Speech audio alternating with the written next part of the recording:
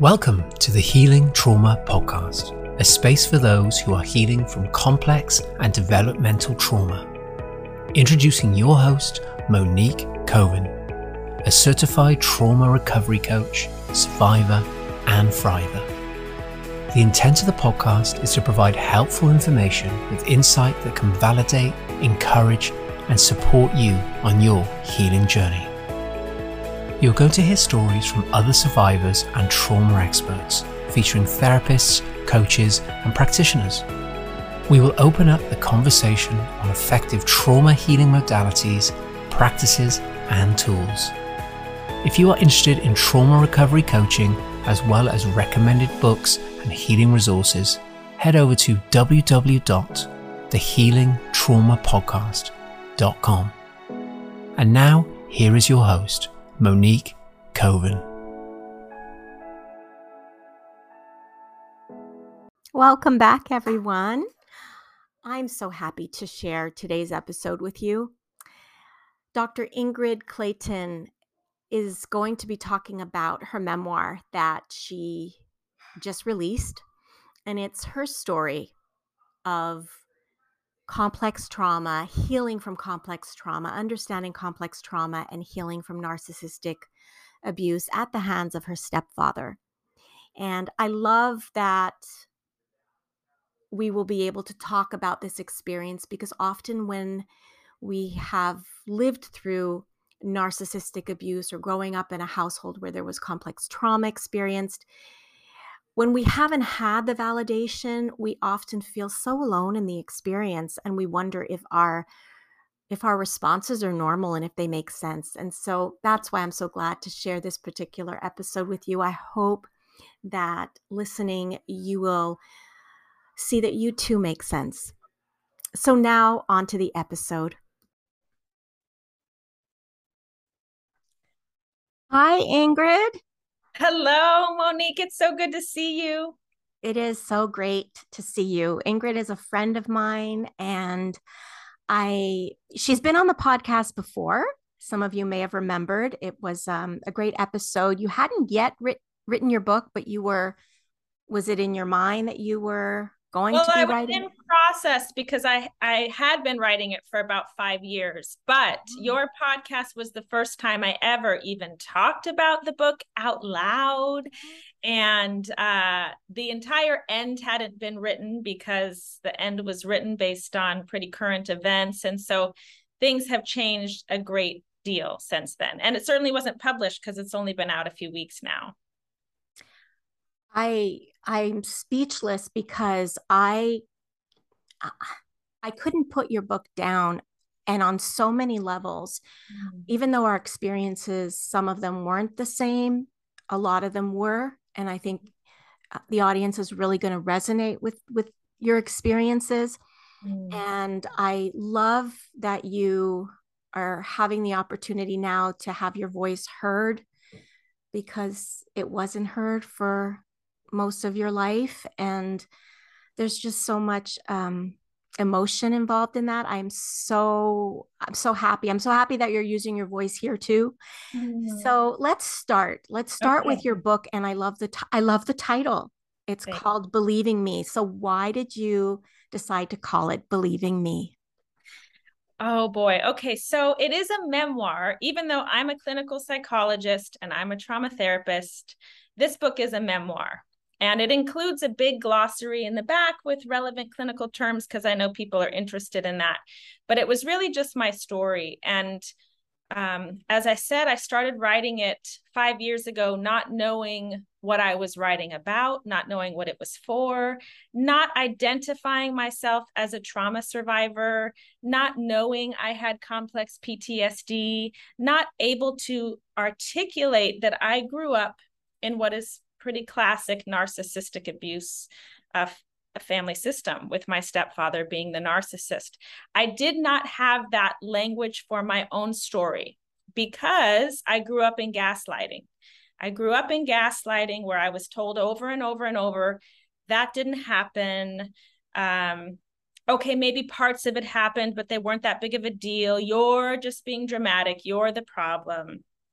You're a liar, on and on. And so even though that never completely erased my experience, it did erase my ability to fully trust myself. Mm-hmm.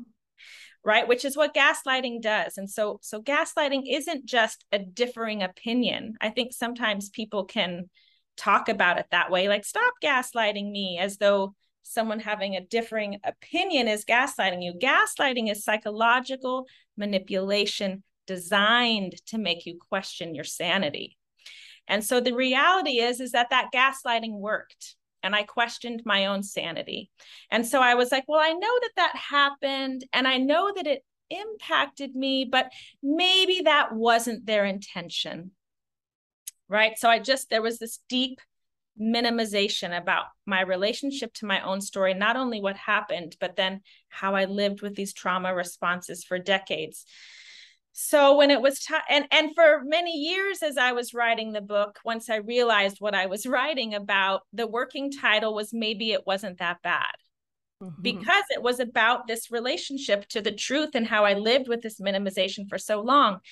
I loved that title. I was never going to change that title. And then I started working on the cover art.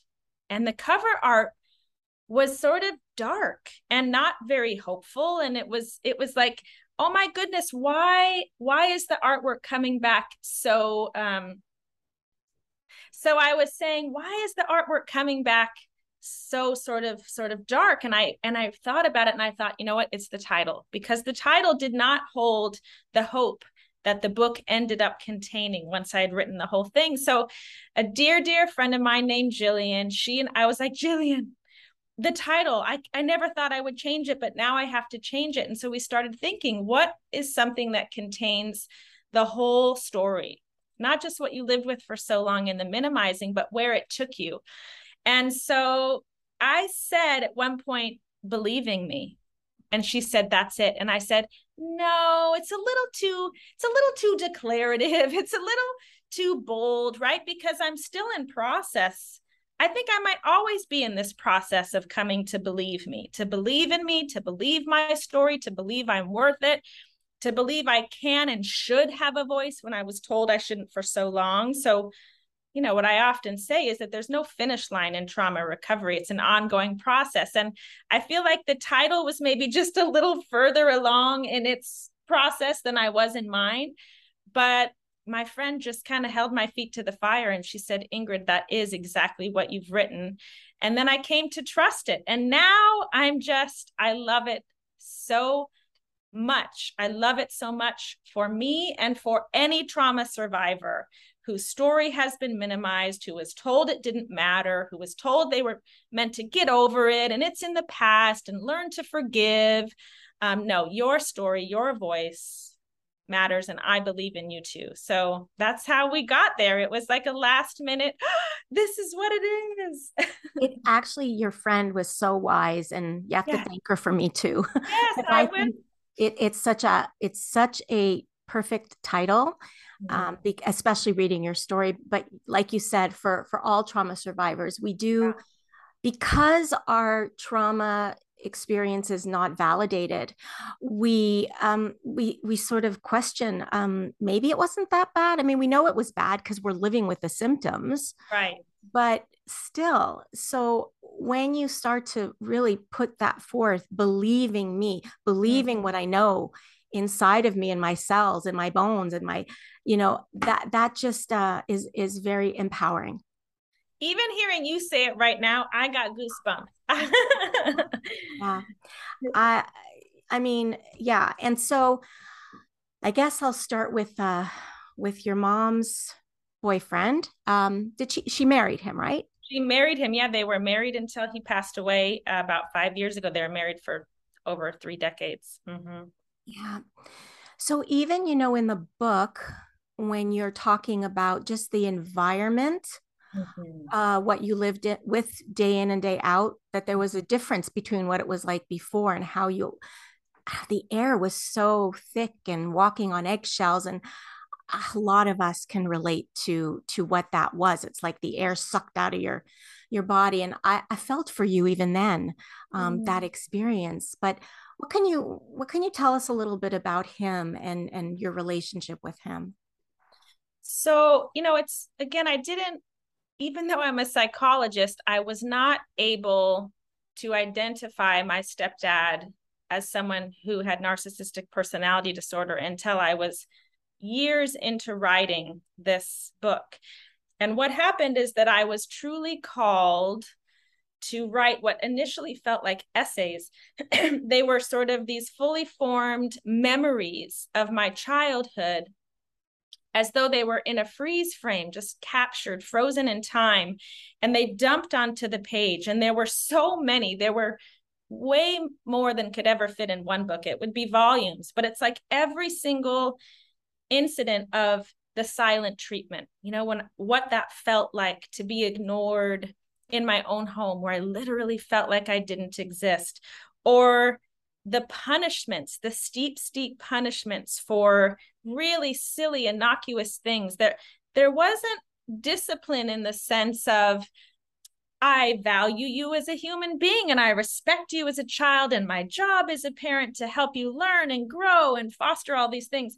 It was more about conditioning me and my brother and the whole family into doing what my stepdad needed us and wanted us to do, because he was in charge. Our world revolved around him. And you just felt that. You felt that you were sort of a pawn in this bigger story, and there was no way out, which really is typical of a narcissistic or dysfunctional, toxic sort of family system. Yeah. So in the book, you talk about how he started taking more of an interest in you. Yeah. And how, you didn't really expect that at first. You just thought it was, oh, maybe he's being nice to me. Right. Yeah. When did you start to realize that, hey, this is not right? Yeah. Well, what I know now is that this cycle of devaluing me, isolating me, giving me the silent treatment, punishing me, and then these moments of, you see me, I exist. Not only do I exist, you're buying me these expensive, wonderful gifts, and you're seeing that I'm talented and you want to nurture that this was the setup of the cycle for trauma bonding. And that what happens is this hormonal attachment that we really confuse for love, a lot of people, because the lows are low, but the highs are so high. And it's the abuser who's rescuing you. And because we are wired for survival, and because we are stuck in this abuse cycle, this trauma bonding, our long-term memory is shut down. Mm-hmm. All we know in the moment is that, oh, now we're safe because I'm being seen and I'm being taken care of.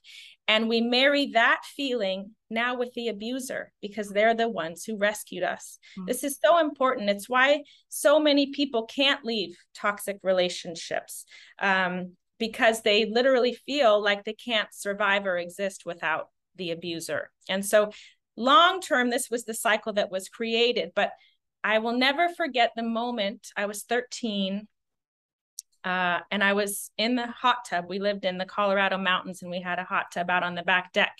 And my stepdad came out and he was sort of shifting out of, that punishing, seeing me through this really critical lens, to all of a sudden he was kind and it was so welcoming, and he was curious, talking to me like I was an actual person. And it just felt like, it feels like you can breathe again. It feels like, I'm a real live girl, and then he asked me to sit on his lap.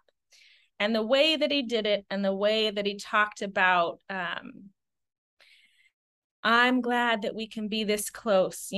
Other girls might want more personal space from the men in their lives, but I'm glad that you're not like that. And so there was this blurring of boundaries in a way that he was saying was no big deal, but my body knew that it was a very big deal, and I was terrified and I needed to get out of there.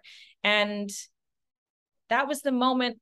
I knew that was the moment, even though I couldn't quite understand it at 13, my body was aware that this was a terrifying situation. And And it was the beginning of what was a long-term real grooming strategy. And what I came to know through researching the book, because part of what happened is I wasn't just called to write these essays. Monique, I called anyone who would listen from my past. My counselor in high school, social services in Aspen.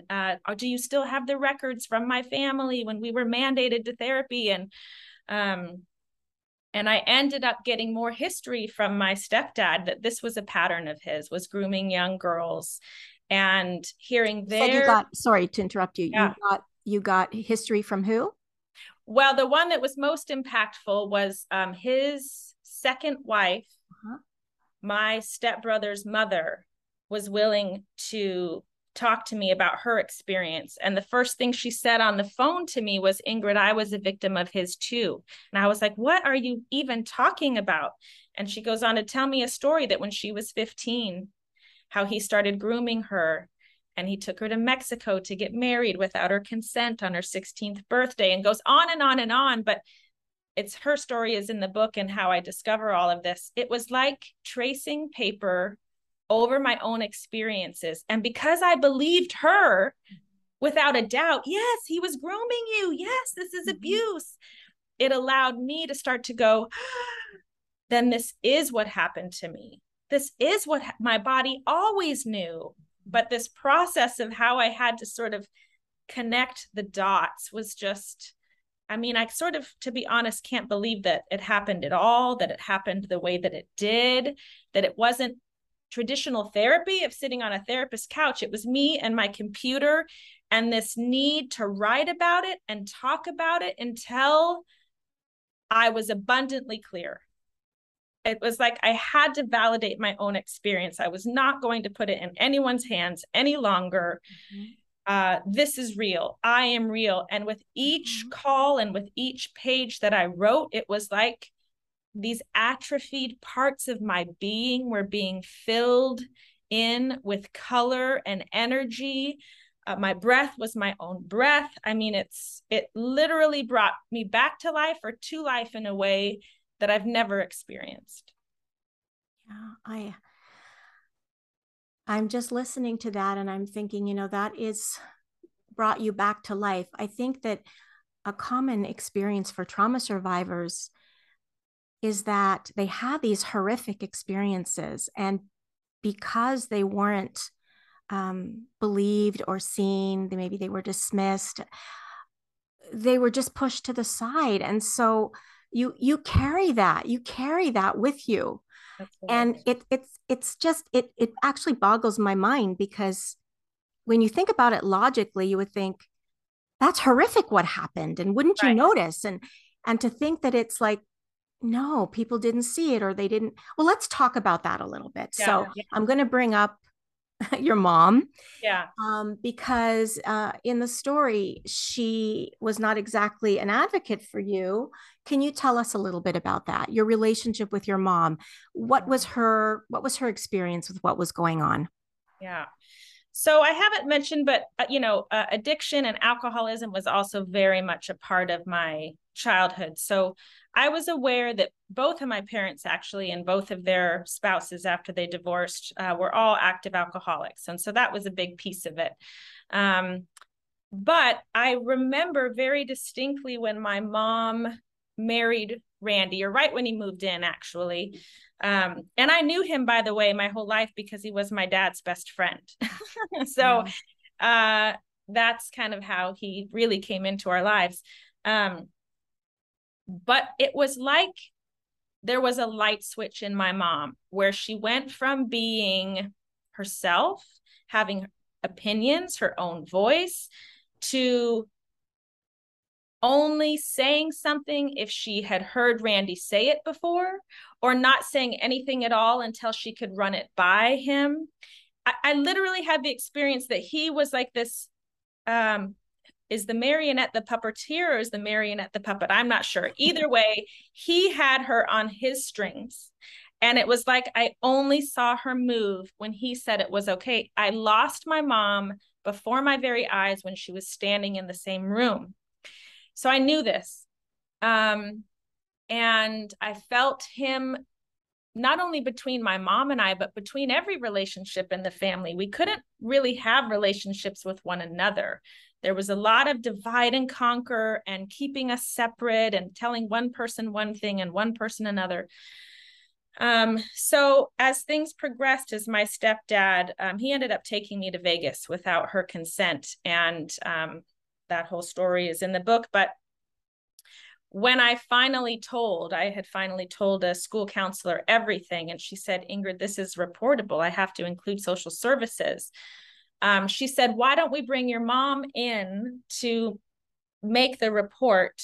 And I imagine in the counselor's mind, she was like, oh, this mom is going to want to advocate for her daughter. So I'm going to give her that opportunity, and it gave me so much hope because first of all, I'm saying, a big part of emotional abuse survivors is that we don't have physical bruises, which I had been asked many times, like, are you witnessing physical violence in the home, right? And all of these things were kind of deal breakers on whether or not someone was going to show up and say, oh, this deserves our attention.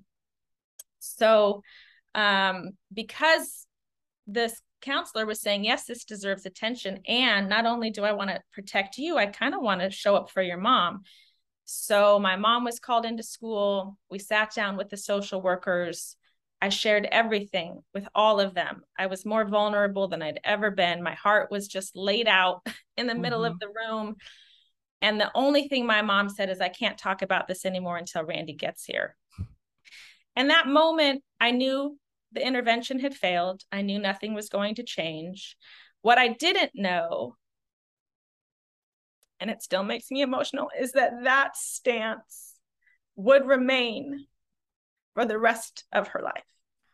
And that I would spend the next 30 years waiting for her to see me and understand and advocate for me, choose me. And I did that through perfectionism, through people pleasing, through hope and understanding. She was abused too, right? And so because I could understand that, it's like I gave my mom this free pass. And I said, well, I'll just accept the pieces of her that she can offer. And it's not all bad, right? Every time I see her, she makes my favorite lasagna and she makes these beautiful handmade things and they're lovely. And so I'll just accept that, But what I realized only through finally owning my story and the impact that it had is that I actually had to also own the impact that she had on me. Even though I understood where she was coming from, that I may have tried to give her a pass, but it didn't give my body a pass in terms of the wound that it was carrying. And I had to feel that. And in feeling it, I had to set boundaries that I never in a million years imagined that I would set. Never crossed my mind, never. But you're bringing up a really good point, and that is what a lot of us daughters might face, sons, daughters, and that is that what do we do with that? Because your mom was not able to acknowledge that, yes, this happened. Right. It was awful. I'm sorry that it happened. None of that. Yeah. What do we do with that? And so had she said those things, oh, Ingrid, I'm really sorry. Yeah. Maybe your response would have been different. Well, I feel like I set a pretty low bar in terms of what I needed. And yes, what I needed was actual validation of what happened, that it was abusive, that it was grooming, and that she turned a blind eye. Yeah. And stayed married with him for all those years, right? And after, to be honest, I guess I really knew that was never going to be possible while my stepdad was still alive. But when he died 5 years ago, that's when the writing started. And that's when something shifted in terms of what I needed from my mom. It was like, okay, he's not on this earth anymore. I get you had to privilege your own survival when you were living in his home. But as the years went by, after he died, I was like, it wasn't a conscious choice. My body was saying, I cannot be the only person carrying this truth anymore. Yeah. And so it just came to a point where I had to confront her. And initially it felt like there was an opening, and she was saying, I do want more of a relationship with you. And yes, maybe we can talk about this stuff, but it's still too soon. I'm not ready. The feelings are too big. And the little girl in me is like, oh my gosh, there's an opening. This is amazing, right? And then I went and I carried that hope for 3 more years that we would finally, have some sort of breakthrough. And it didn't happen. What actually happened is her roommate and best friend, who I had talked with about the book, and she was already in the book, she read a copy before it was getting close to publication. And she told me that every time she tried to talk to my mom about it, in the hope of being a bridge to help her understand, right? Which was my hope too. I literally hoped and imagined that this book, interviewing all these people, having all this clarity and support, would be the bridge back to my mom. And what ended up happening is I crossed that bridge, and my mom is still saying, Ingrid's a liar. She made it all up. And there's a part of me that gets it, that if she really took in exactly what happened, she would have to admit that her whole life was a lie. That her whole life was a lie. And, she's in her early 70s now. She's probably not going to do that. And I get it. She needs to stay defended around it. And she still drinks just about every day, and she has her coping mechanisms. And, but I cannot be in relationship with someone. In fact, the only person in my entire life that I've ever met who knows me at all, who could see me through such a critical, deeply erroneous lens. You don't get access to me in my life if you think that I'm a manipulative liar who just wants to stir up trouble, right? It's like, it finally became obvious to me. And so that's the boundary that I had to set. And I still feel like I don't know what's going to happen tomorrow. This is what my body needs today. And I'm just honoring that it's not prescriptive. I don't think it's the right thing for everyone, but it's the right thing for me today. And I have said, if you want to go to therapy, if you want to do some work and have a real conversation, I will always be available for that.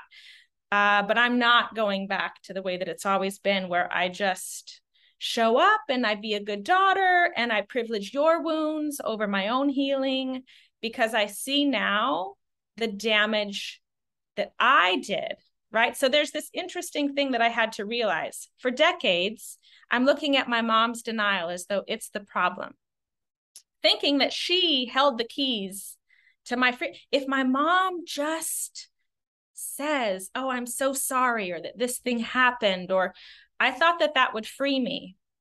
In reality, I was the one who was in denial. I was in denial over what my mom did and the impact that it had.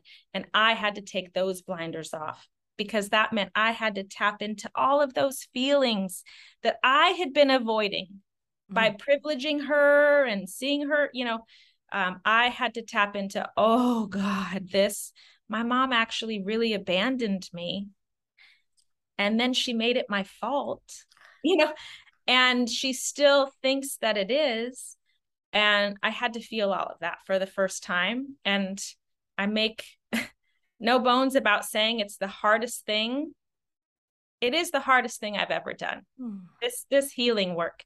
The healing is harder than the original wound, 100%, because I'm actually old enough now, and I have a nervous system that has the capacity to feel it and process it. All that unmetabolized stuff for decades and decades, it's like it was waiting in the wings. And when it finally came through me, I mean, it feels devastating. It does. And I still say it's worth it. Best thing I've ever done. I'm worth it. I don't regret it. It's painful. I wish things were different, but I'm worth it. And you know what? My son is worth it, because I have a 7-year-old, and I didn't quite know that I wasn't able to not see him through such a critical lens because I was still in relationship to a mother that saw me through such a critical lens. And when I finally set a boundary, I swear to God, it felt like a visceral chain was being broken. Yeah. I don't even have the language for it. I felt not only am I freer, but now I can be more of the mom that I want to be. And I know that I couldn't do that if I stayed in denial and I stayed in the minimization and I said, oh, it's okay because you did your best. Yeah. Well, you did do your best. And I still get to have healthy boundaries for myself. That's the piece that was missing. Yeah. And I'm thinking, I love it. I get excited about that because I think about that little girl in you that had no choice, that had no voice, that could never just go away and have their own boundaries. So now you get to do it. Yeah, boundaries never occurred to me because you couldn't have a boundary in a narcissistic family system. The punishment was steep for doing nothing. If I tried to have an autonomous self, you were annihilated. So I just learned how to survive in that, right? And what a beautiful trauma response that is, because it did allow me to survive it. But then I went out in the world with this system that knows how to tolerate chaos and abuse and neglect. And guess what relationships I ended up in? Toxic, abusive, neglectful, active addicts. And I kept saying, why? And I kept going to therapy. I know that I don't want these types of relationships. Why am I ending up in them? Well, because I had unresolved complex trauma. Yeah. I was so comfortable in those relationships because I learned how to survive in them. Trauma bonding was all I knew. Yeah, absolutely. And it's interesting because when you ask the question, why, I think you mentioned in the book, your therapist didn't give you the answer. You found out yourself. Yeah, which is, that sort of breaks my heart a bit, is that I was so earnest in my wanting to be better and get better. And no one ever said to me, Ingrid, you are a trauma survivor. This is what trauma is. This is why you can tell me your story 87,000 times and it's still being carried in your body in this way. No one ever named trauma, and no one ever named narcissism. So I couldn't use the language of gaslighting or love bombing or grooming or all of these things until I finally put it into context in the last few years. And that sort of breaks my heart too, right? I don't think we're training our clinicians very well. If I had asked for help so many times, and again, I couldn't see it because I was living in the self gaslighting, but I told my story and I asked the questions and people couldn't connect the dots. Yeah. And that happens a lot. Yeah. Yeah. I totally relate to that. I don't think it wasn't until I got myself diagnosed because, I wasn't getting anywhere with all the therapists I saw. Right. And I finally said, could you please test me for this? And that was when I found out. So it's like, anyway, hopefully things are changing. I think they are. Yeah. Yeah. So, wow. I also, I think one of the things you're bringing back your mom, she said was I remember when you were trying to talk to her about it. Yeah. She said something like, that was the past, something like that. I want to live in the present or there's nothing I can do about it. And I think that that's something that you'll hear a lot from family members, or what do you do with that? Well, that's exactly right. So this was recently when I had said, basically, I can't have you in my life anymore. That then she said something to the effect of, and this was over text, so it wasn't a conversation, but she said, everybody makes mistakes. I'm sorry for mine. I'm choosing not to live in the past. We only have the present, right? And there are these very common sort of like what I think are toxically positive platitudes that sound, and especially if your child is so desperate for connection, they could sound very compelling. She's sorry for her. She used the word sorry. Yes, I'm laughing. I heard the word sorry. I'm laughing because I think I put the words "I'm sorry" in my own caregiver's mouth, and then And then when she said it, I'm like, no, that sounds like my words, because I literally put them in there. So I Yes. know exactly what you're saying. So continue. She said, So, repeat so those she again, because said, that was so general. She said, everybody makes mistakes. okay, I'm sorry for mine. yep. With no mention of what those mistakes were ever. I've never heard them. Mhm. Uh, no specificity. I choose not to live in the past. She did say, I hope your book helps you heal. And I'm praying for you. Mm-hmm. Right. Also sounds very kind. Could sound very kind. I'm praying for you. Also could sound pretty shaming. Like, oh, I'm going to keep praying for you because I figured out how to live in the present and I'm not carrying all that emotional. I hope your book finally helps you, leave this all behind is what it felt like to me. So Totally. I had to take these sentences and almost one at a time, I had to run them through my nervous system and ask myself these questions. Do I feel seen? Do I feel heard? Do I feel that there was a genuine apology, both in language and in the energetic desire to truly amend the situation? And all of those answers were no. They were Did no. I feel, yeah, all of them, 100% instantaneously. And then do I feel shamed, minimized, invalidated? Yes, Yes. yes, Mm-hmm. yes, all across the board. And so this apology was sort of a quote unquote apology. And it wasn't an apology at all. In fact, it was more gaslighting, designed to make me go, well, she's apologizing, like she's and I had to say no, it's not sufficient. And which is so hard. I talk about, you and I met through Instagram, so you see all the things that I post, but one of them was how hard it is to set a boundary, because in the face of the person doing even a teeny tiny fraction of the thing you want them to do, to have to say no, that's not enough. Oh my gosh, the guilt that I feel, it feels mean. I feel like I'm being mean by holding a healthy boundary. It is so foreign. And yet I have to do it. I have to do it. There's a new litmus test. It's like, if it's not real, I'm sorry, but I'm choosing to only live in reality. I'm not buying into the fantasy that I wholeheartedly get, that I have been participating in curating for all this time, right? My stepdad was at my wedding, right? I have all these pictures of these beautiful family moments that in large part were curated by me trying to hold on to some semblance of something lovely and beautiful. My deep desire for normalcy, almost at any cost, has had me participating in relationships that are devastating. Through this process, I've had the amazing opportunity to get to know Dr. Ramani, who's a tremendous expert in narcissistic abuse, and she ended up endorsing my book. And we had this amazing conversation where she said, you know what, Ingrid, I call it the fetishism of the family.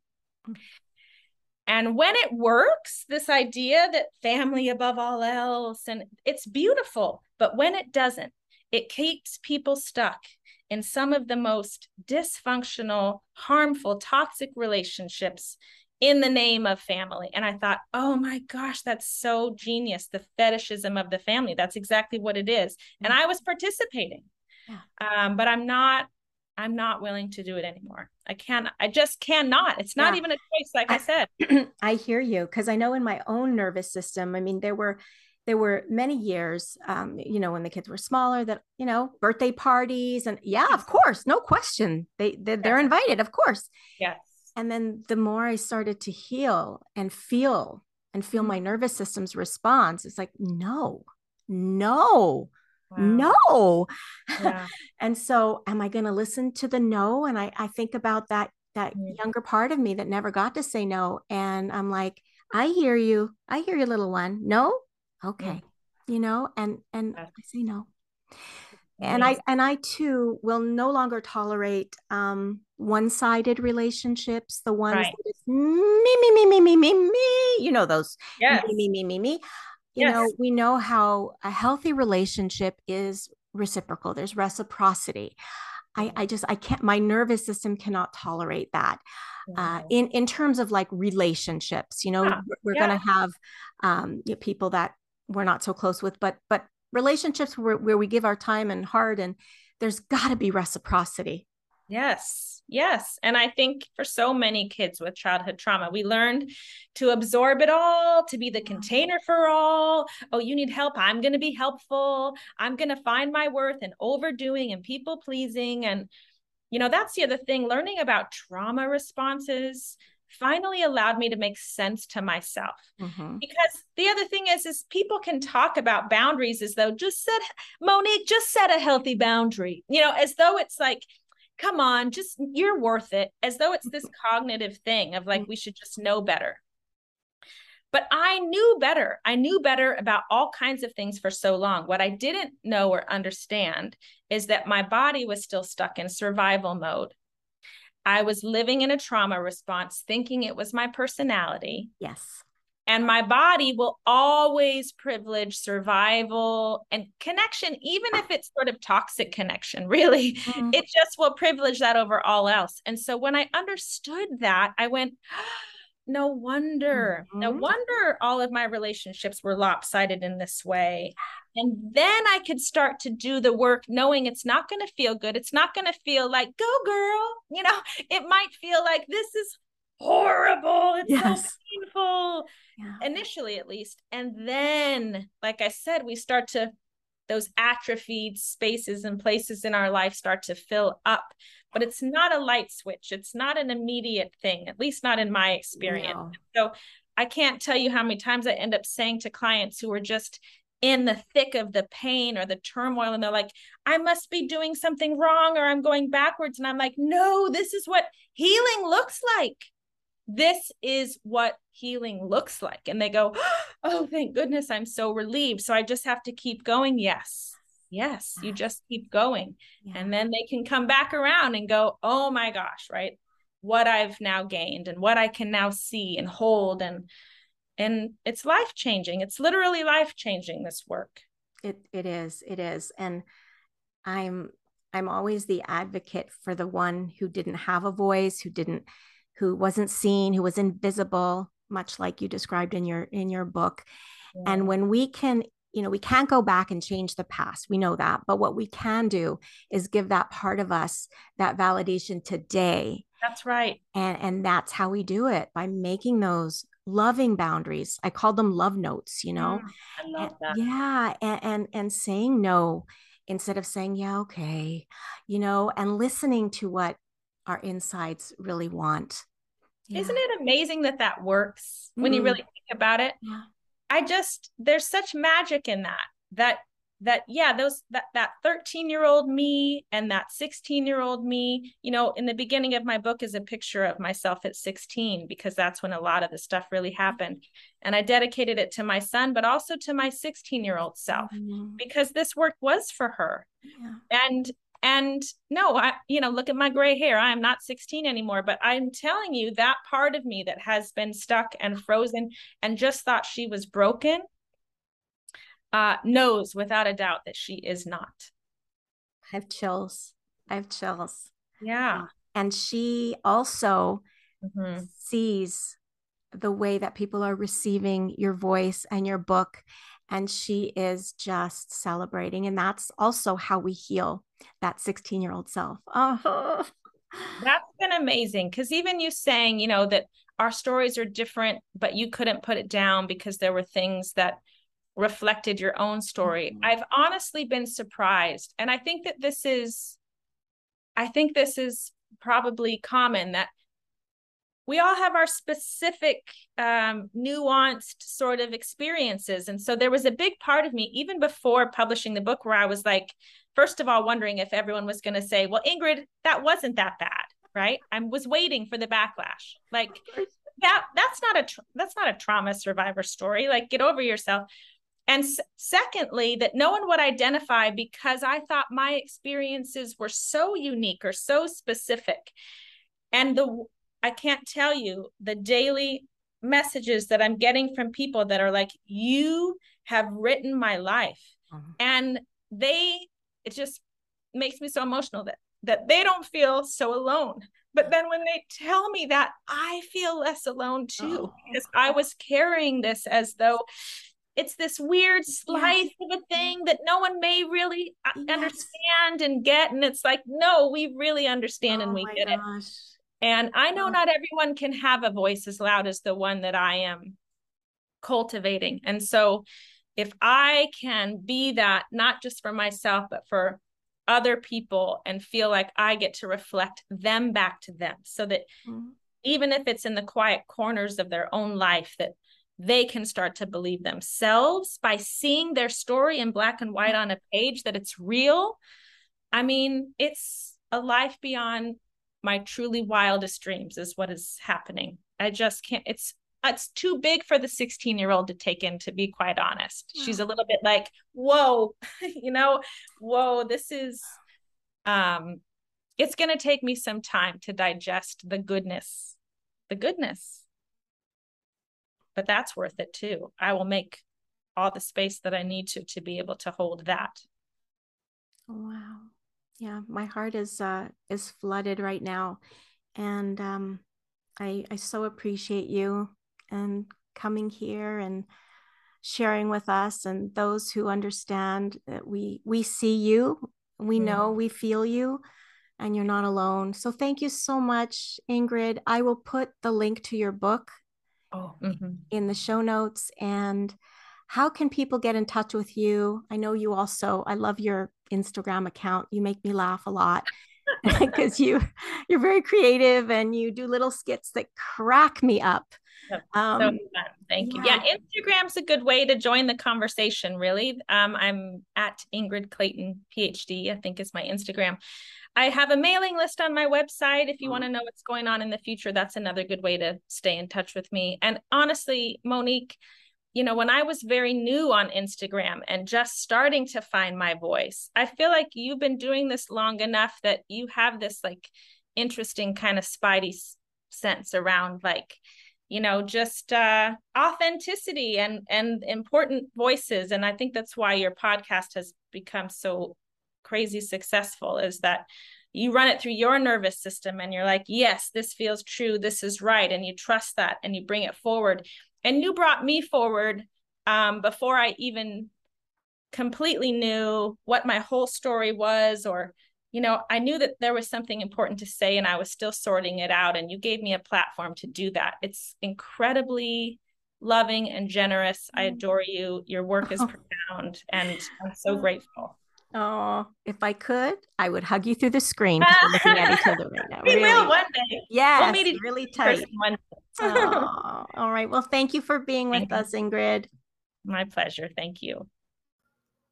To find out more about trauma recovery coaching with me, you can visit my website at thehealingtraumapodcast.com.